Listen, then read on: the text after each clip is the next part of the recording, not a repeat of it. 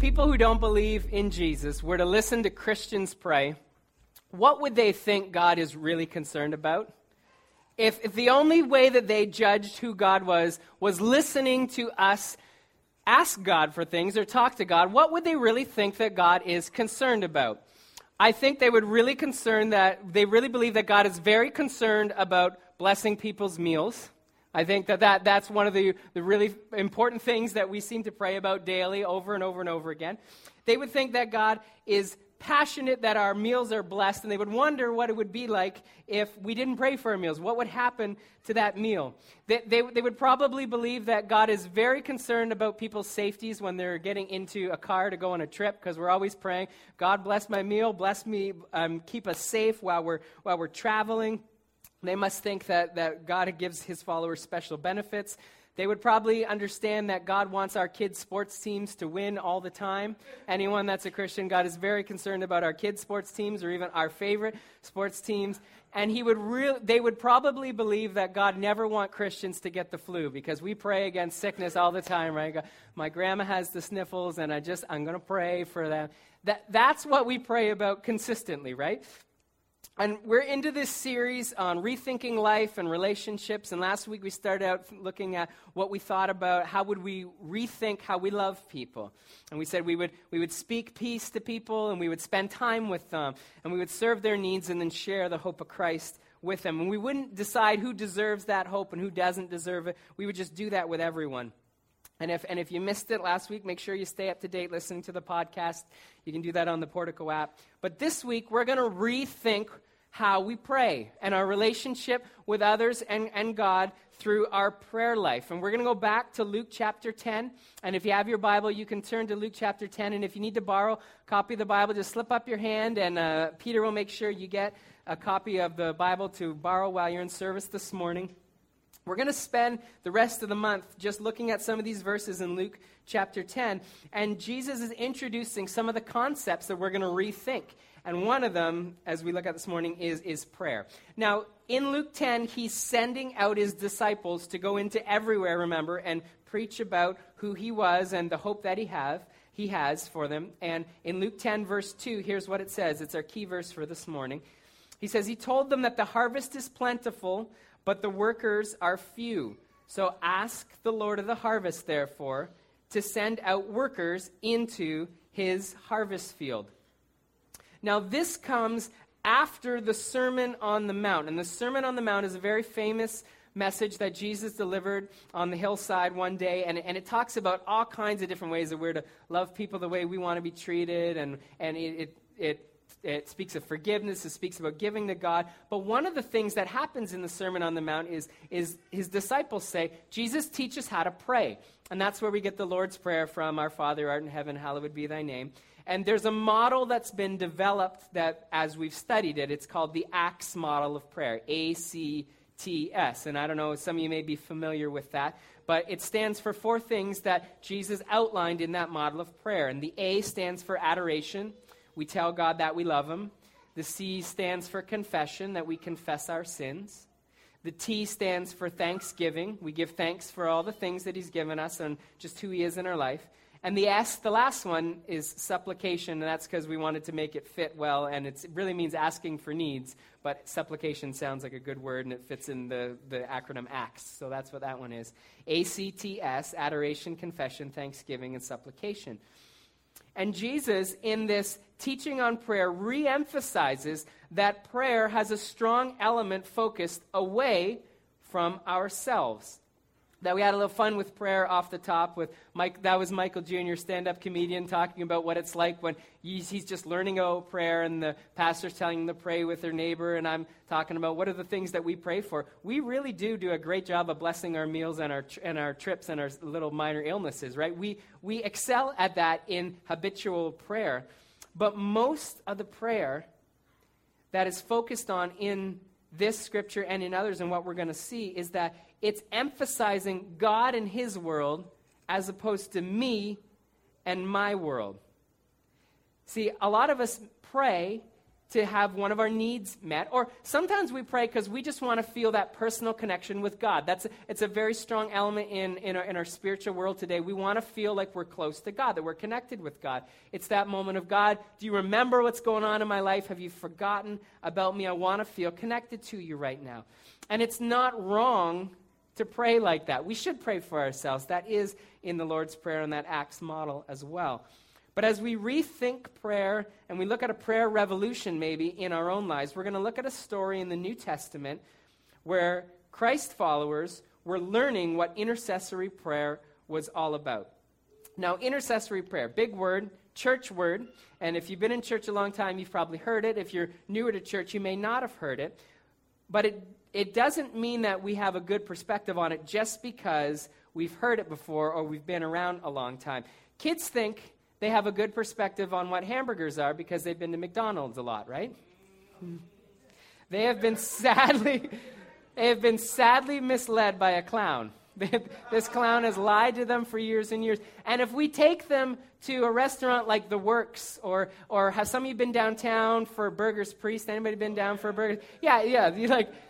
Then they'll understand what a hamburger is. Not this little soggy thing that they get in the little box with the little Happy Meal. That's not a hamburger. They've been around it. They've heard about a hamburger. They've never really tasted a hamburger until they go to where there's truth, where the real meat is, because there's no meat in a McDonald's hamburger. You know that, right?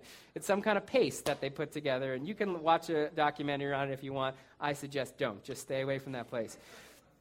But intercessory prayer is kind of like that. We've heard about it in church. We may have even participated in it, but sometimes we don't have the best perspective on it. All it is, broken down, very simple, is it's praying for another person. In Luke 10, it was help other people know who Christ is and send people out to tell them the message about Christ. They were to identify a need, whether that's the need for Christ or some other need, and pray for that person because they may not be praying for it themselves, and so somebody else needs to step in and begin to pray for them. And intercessory prayer has nothing to do with the length of time that we pray. It's no key phrases like Michael Jr. was talking about. It's not even just a spiritual gift. Now, there is a spiritual gift of intercessing, and many people who have this spiritual gift, they passionately pray for people regularly, and it consumes a lot of what they do and their gift and service to God. But they also seem to pray longer and with larger words than other people pray, and there's nothing wrong with that, but it doesn't define what intercessory prayer is. And there's a tendency in our church to say, in not necessarily just our church, but our modern Western church, to say, if intercessory prayer is a gift, and we're trying to find out about it, and there's people that seem to love it and know what it's about, we'll let them do that. And then when I pray, it'll be about lunch, and it'll be about sickness, and it'll be about the small things, and I'm not really going to move into that mode, that area of intercessory prayer. But a one-sentence prayer for your neighbor is just as much intercessing as the hour-long meetings that we had last week on behalf of our ministries and our campuses and the mission of the church. And when you hear the word intercessory or you start thinking about it, there's no need to get spooked. It just means praying for somebody else when they can't or when they wouldn't. And there's a story in Acts chapter 12, and you can flip over to Acts chapter 12 if you want, and it's a group of Christ followers who were beginning to intercess for their friend Peter. And the little context to this story, Christianity in this time was gaining momentum, and it posed potential big changes to the way that the Jewish societal structure was. And it was something that the religious leaders said, we need to make sure that anyone who's following Christianity gets put in jail or at least punished for it. And Peter was one of these people that was put in jail. And so there was a group of Christians who were meeting behind locked doors because they were afraid that they were going to get arrested. They were afraid that they were going to get into trouble with the law. And they were praying for Peter. And in Acts chapter 12, as they began to pray for his release, an angel shows up in jail and releases Peter's handcuffs. Now, Peter's not totally sure what's going on because it was in the middle of the night. He had been sleeping. And the angel invites him to start walking towards the guards. And Scripture says that Peter figures this must be some kind of vision. Like, I'm in jail. I've got the handcuffs on. Why would I start walking towards one of my jail guards? He's thinking, God, are you starting to teach me a lesson about spiritual freedom? It's like, good message, maybe wrong place and time. While I'm locked in jail, I don't really want to know about the concept of freedom. I'd like to just be free. And he starts to think that it's a vision. But as they walk up to the guard doesn't do anything. And then they walk up to the gates, the iron gates of the jail, and it says that the gates just popped open. And then they start walking down the street just like free people. And it was all this time that passed before Peter realized that this was legitimately happening. An angel had showed up and freed him from prison. And we're going to pick up the story in verse 11 as these Christ followers were starting to learn about what intercessory prayer is and what it can do. So verse 11, then Peter came to himself and said, now I know without a doubt that the Lord has sent his angel and rescued me from Herod's clutches and from everything the Jewish people were hoping would happen. And when this had dawned on him, he went to the house of Mary, the mother of John, also called Mark, where many people had gathered and were praying. So Peter knocked on the outer entrance, and a servant named Rhoda came to the door. And when she recognized Peter's voice, she was overjoyed. She ran back without opening it and exclaimed, Peter's at the door. And here's what these great, faithful group of Christ followers said. They said, you're out of your mind, they told her. When she kept insisting that it was so, she said, well, then it must be his angel. But Peter kept on knocking, and when they opened the door and they saw him, they were astonished. So Peter motioned with his hand for them to be quiet and described how the Lord had brought him out of prison. Tell James and the other brothers and sisters about this, he said, and then he left for another place. It's an amazing story about people who knew of a need in somebody's life and they prayed for it, and it changed the course of his life. And there's a few lessons that we can learn as we rethink how we approach prayer and the experience of prayer for the balance of the morning, okay? So if you have a pen or paper, you can jot these down in your notes, or you can go to your YouVersion, and they're all there. But the first thought is this, that intercession expands my focus to share in the needs of others. Now, remember that every prayer that we pray for somebody else, that's intercession, that's intercessory. And when we learn how to pray, it's often in the context of our families or in church. And we say, God bless me today, God bless my family today, bless my kids, my sibling, my spouse, whatever it is. It's all centered on us. So it's not our fault that we get stuck there, because that's often where we begin. We just start praying with the immediate things around us. But it wasn't designed to be about us.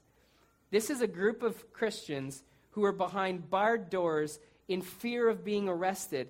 But look what they're praying for. These are people that could have been put in jail. And what are they praying for? They're praying for Peter. We see that in Acts 12:5. They were able to push past the urge to pray for themselves and focus in on a friend and think, there's somebody else that has need. I'm called to pray for other people. And I'm not being facetious here, but we have PAOC friends, former members of MGT. We talked about, have you heard that news story that was highlighted back in the fall? They're in jail in China. Yet every day we pray for dinner real well. But how often do we stop and go, God, there's your followers that are in jail in China? We don't, because our context is we pray for what's in front of us, and we pray for us to have a good sleep. On the night before Jesus was arrested and killed, I want us to look at his topics of prayer. This is the night that he was going to be arrested. We see it in John 17. In verses 1 through 5, you can read this later on, or you can look at this in your CLGs this week. But verses 1 through 5, he's going to be arrested and killed. He prays for God's will. Then in verses 6 through 19, he prays for his close friends. And then in verses 20 through 26, he prays for all believers. He doesn't pray for strength for himself. He doesn't pray for wisdom. He doesn't even pray at this point for his Father to find a way to get him out of the situation. He just intercedes for other people. He modeled a life of, I'm not praying just for what I need. I'm praying for other people. Richard Foster, he's a Christian author. He wrote The Celebration of Discipline that some of you may have read. It was one of the key Christian writings in the 1900s, and it just talked about the disciplines that Christians are to participate in. And this is what he said about intercession. The prayer of intercession requires something from us. It requires our heart. When we hear and we see the news, our hearts want to turn away from the pain and the suffering we see. This is common, right? When we hear a story, we talk about it, but we don't want to focus on that. We want to think about some of the good stuff that we have. But then he goes on to say, the prayer of intercession calls us to stay present to the pain and pray for those who are suffering. The only pain that we experience daily is that of our own, right? Because we feel it, we see it. But intercession helps us remember that Kevin and Julia are in jail today. And what am I going to pray for today? Prayer of intercession helps us remember my neighbors, not the one sitting in your chair, the neighbors on your street, may not know Jesus. And their eternities are in question. And what am I praying for today? It helps us tune in to what others need rather than look for something that would just make us feel good. You know, a few years ago, as a church, we participated in a program with Transformations called Adopt a Street. Does anybody remember this? A few years ago, we did Adopt a Street. And Joe, you can throw the picture up on the screen. But all over the world, Christians, through this organization, are committing to praying for their street and the needs of their street. So when they go on a walk, they don't just think about making sure that the dog stays in the middle of the road. They don't just think what's coming up. It's not just the relaxed walk. It's also a prayer walk, and they pray for their street. Or at night, they sit down and they pray for the needs of their street. And you can go onto this website here. It's transformourworld.org. You can go on there and register to pray for your street. Could you imagine if this is Transformation's dream. Could you imagine what would happen if we committed to pray for every street in town? What would happen if every home, every street, if this school, if town hall and town offices was being prayed for every day by the people who were surrounded by that? Transformations has seen entire cities. They've seen crime go down. They've seen farmers' agricultural results go up. They've seen unbelievable change when towns get a hold of this concept and begin to pray. And this is something we really bought in a few years ago, but we know that there's still members of Portico that are praying for their street every week. Amanda, I went on and checked ours. We need to update ours because we moved a couple years ago. We're still registered on a different street, but what it does is if you go on there, it'll put a little dot like that blue. I guess the person who registered there lives in the middle of the North Atlantic Ocean, and we're gonna pray for them later on today that for their needs. But it puts a little dot on your street, and it says, I'm committing to pray for our street. And then you can, Joe, if you go ahead to the next one, you just kind of put in your email, put in your name and all that. And then it says add prayer initiative. You can choose there, and there's Portico or Portico Milton. We want to represent Milton, right? We don't just want to, so we want to make sure that we're connected there. It just shows other people from the church that are praying. But it's something that as you sit in service this morning, you may say, I'm going to commit to praying for my street this year. 2015, I'm going to find out what the needs on my street are. Even if I don't know the people, I'm just going to pray for them by their face. I'm going to pray for them by their home number. What would happen if our town was prayed for every day? And if you believe in Christ and you believe in the Bible as truth, you know what that means? We believe that God knows every one of our needs. Before we speak it, he already knows what we need. We don't need to remind him. And intercession brings me into a shared focus with other people. Okay, I love this next part about intercession. Do you trust God more than you trust yourself? That's like one of those Christian questions where we're supposed to say, yeah, I trust God more than I trust myself. But when it comes to a job application, what's more important? Is the prayer about the job more important, or is the resume writing more important? Which one takes emphasis for you? If someone is sick and they're up and they're hacking all night, and we've been experiencing this in our house. I know some of you have been. We've got a lot of people that there's that horrible flu going around. What's more important, the prayer for the sickness or the Tylenol cold and sinus that with the stuff that makes you drowsy at night? What's more important? Because I know how important that drowsy nighttime medication is to help me sleep. Or is the intercessory prayer more important? Maybe there's no right answer to those questions since both are important. We know that. We want to do the practical things. We also know that there's power in prayer. Here's the second thought, is that intercession requires that I trust God more than I trust myself. For the big areas of life, it's hard for humans to leave it in God's hands. These were Christians who were praying for Peter's release from jail, and when he shows up at the door, nobody believes that Peter could possibly be there.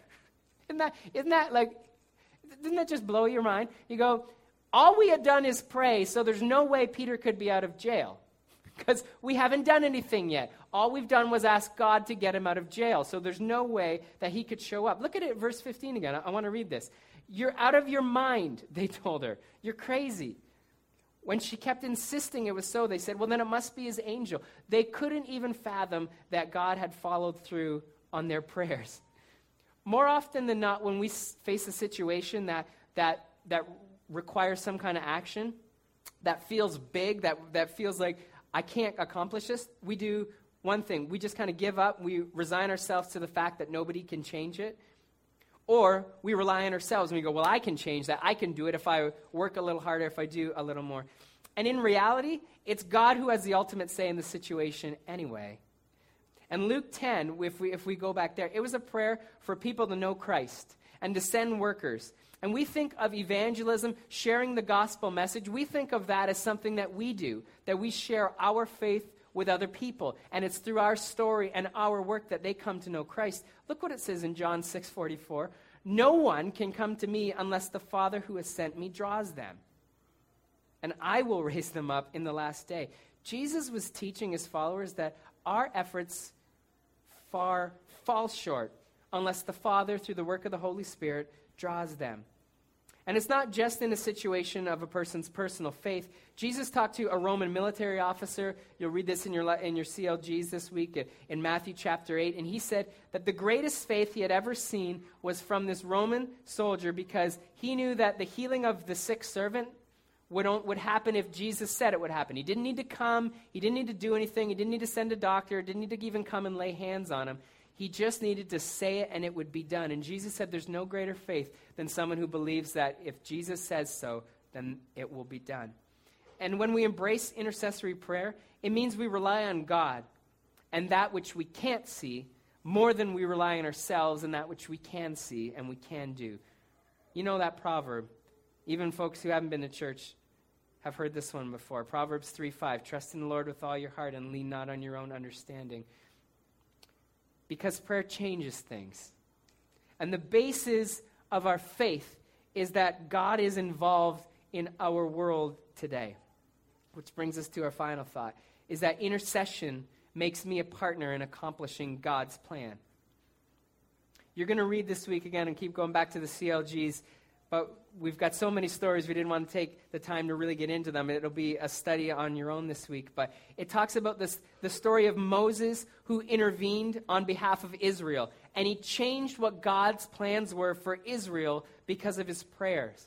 We're going to look at Abram, who begged that God would spare his brother Lot and the towns that he lived in, Sodom and Gomorrah. And he said, God, if there's 50 righteous people, if there's 25 righteous people, would you spare this town? And God said, okay, go and find that for me. And as through their prayer, through their discussion with God, it seemed like God was ready to change his plans for the future. And it sets up this tension. If we don't pray, does God not act in this world? Can our world have different outcomes based on whether or not Christ followers ask for things in prayer? Well, we see in Scripture that the Bible has very clear examples and stories of, yes, when God changes his mind, his course of action because of the prayers of his people. You know, on the flip side, we also see actions where God acted in spite of the lack of faith and the lack of prayers of his people, and God still enacted his will on the world. But either way, intercessory prayer makes us a partner with what God is doing in the world. Even if we don't believe that I can change God's mind, at least I can partner in God's plan for the world. And we do see times when that's the greatest privilege of people, to partner with what God is doing. Think about it. That those Christians who were praying for Peter, what a faith builder for them when Peter came and actually showed up on the door. When they actually figured out that it was Peter, they would know, in the real crisis times, in the real moments for other people, I know that when I pray, God can answer. James 5:16b says this, that the prayer of a righteous person is powerful and effective. I want to share a story with you that comes from Tony Tony Campolo. And he was in a moment of pre-service prayer. And he laughs at Pentecostal churches sometimes because when we have a pre-service prayer moment, we like to get everybody around and we put our hands on people. And we get really passionate when we're praying for people. And they were passionately praying for Tony because they wanted the Holy Spirit to empower him and be there with him. He's a Baptist, and he believes that God does great things, but they just pray a little bit differently. And he was in pre-service prayer one time, and this pre-service prayer was going on longer and longer. It had been 15, 20 minutes, and there was still this group of men that were praying for him. And one of the men that was there was a larger guy, and he said this guy was getting a little bit tired. So he had his arm on Tony, and he's starting to lean a little bit. I'm not a big guy, but just work with me here. Yeah, that's right there, the heaviness. And he's leaning on Tony, and Tony's thinking like, man, I wonder when this prayer is going to end. And then he listens closely to this guy prayer, and he realizes he's not even praying for Tony. He's praying for some guy in the community named Charlie Stoltzfus. And here's what the prayer was in pre-service that morning. He said, "Dear Lord, you know Charlie Stoltzfus. He lives in the silver trailer down the road a mile. You know the trailer, Lord, just down the road on the right-hand side. Lord," the man continued, "this morning Charlie told me he's going to leave his wife and 3 kids. Step in and do something, Lord. Please bring that family back together." And Tony's there. He's the speaker of the service for the morning. He's thinking, why is this guy praying for Charlie? Why is this guy telling God where Charlie lives? God knows where Charlie lives. He knows what's happening. We're focused on service. Well, the prayer ended, and Tony kind of shook it off, and he went out to speak and says that they had a good service. Nothing remarkable happened. And he gets in his car to drive home, and he was a guest speaker there, so he was getting back on the highway to go back to his house. And as he's getting onto the highway, just as he's getting on the on-ramp, he sees a hitchhiker. Hitchhiker's got his thumb out, and Tony says, well, I'm on the highway. I don't know. Maybe he doesn't like obeying laws of hitchhiking, but he decided to pick this guy up, and he's getting on the turnpike.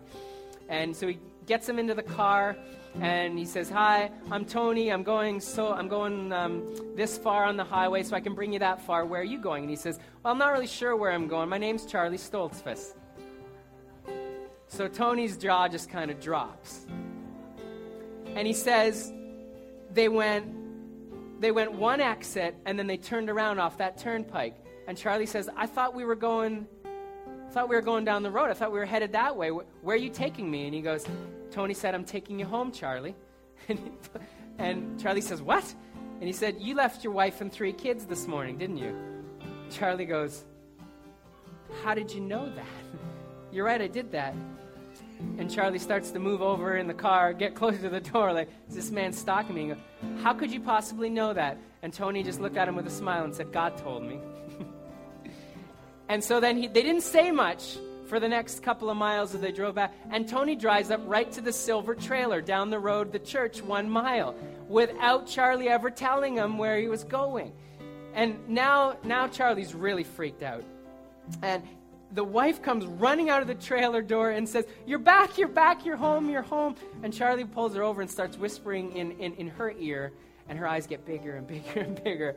And so Tony then, with a little bit of authority, sits these 2 down and says, let me tell you a little bit about a God that loves you, and about what it means to serve him, and about what commitment to him and commitment to each other is all about. Well, needless to say, that was the beginning of a marriage restoration and a faith journey that Charlie and his family went on, all because there was an elder in a pre-service prayer moment that decided, I'm not going to pray about me and what the service is going to be about. I'm praying for Charlie.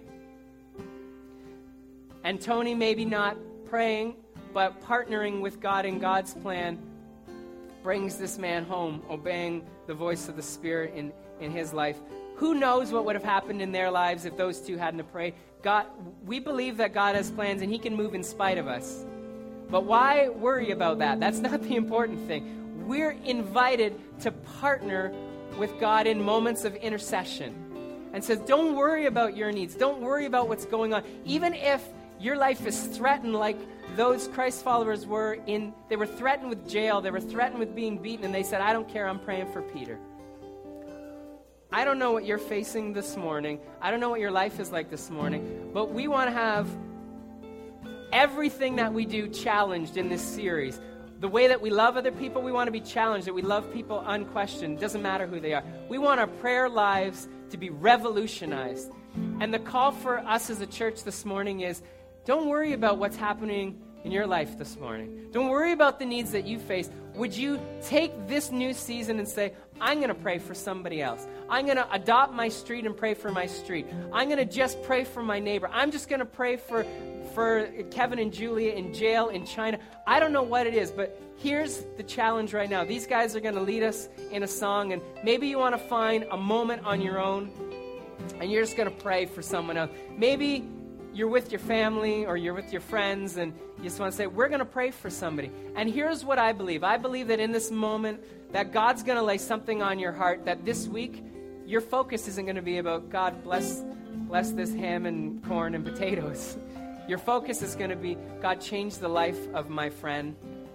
God, move in our city and in our church. And your life is going to change your prayer life is going to be revolutionized from me and my world to God and his world. Would you take a few moments and pray together, pray by yourselves, and listen to the voice of the Holy Spirit this morning? Let's intercess.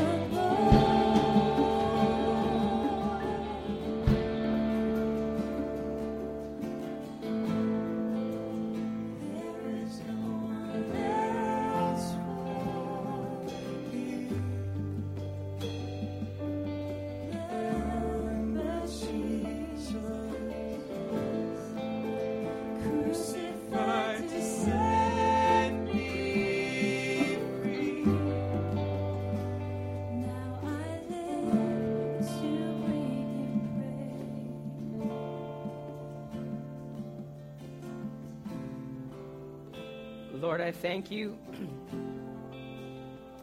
that we get to partner in your plan for this world.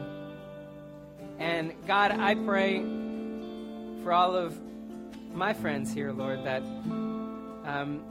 you challenge them, Lord, every day, that something would be on their heart to intercess for somebody else. God, that our prayer lives collectively would be changed, would be different, and our focus would be you and your kingdom come. Thank you, Lord, for loving us. Thank you, Lord, for coming for us. God, show my neighborhood. God, show my coworkers. Show the people that I share life with that you have a plan for them, that you have promises for them, that you have peace for them, that you have healing for them. And God, I pray that each of us would have that always on our minds, always on our lips, God, and we would be changed in the way that we pray. God, I thank you that this is always a journey, too, that doesn't matter where we were when we came today, we're just called to take one more step, God. And if it's the first time we've ever intercessed, God, that it's just as much an effective prayer. And Father, if it's been a practice in our life for 40 years, you're calling us to go deeper today. You're calling us to be always connected to your heart and hear what's new with the voice of the Spirit in our lives. So God, each of us, would you give us that nudge to go one step deeper in the way that we pray for others, and the way that our focus is on your kingdom, that we pray to the Lord of the harvest for the workers, that people would come to know you. That's our mission that you've given us. That's the mission statement of our church, Lord, that we help people come to know you.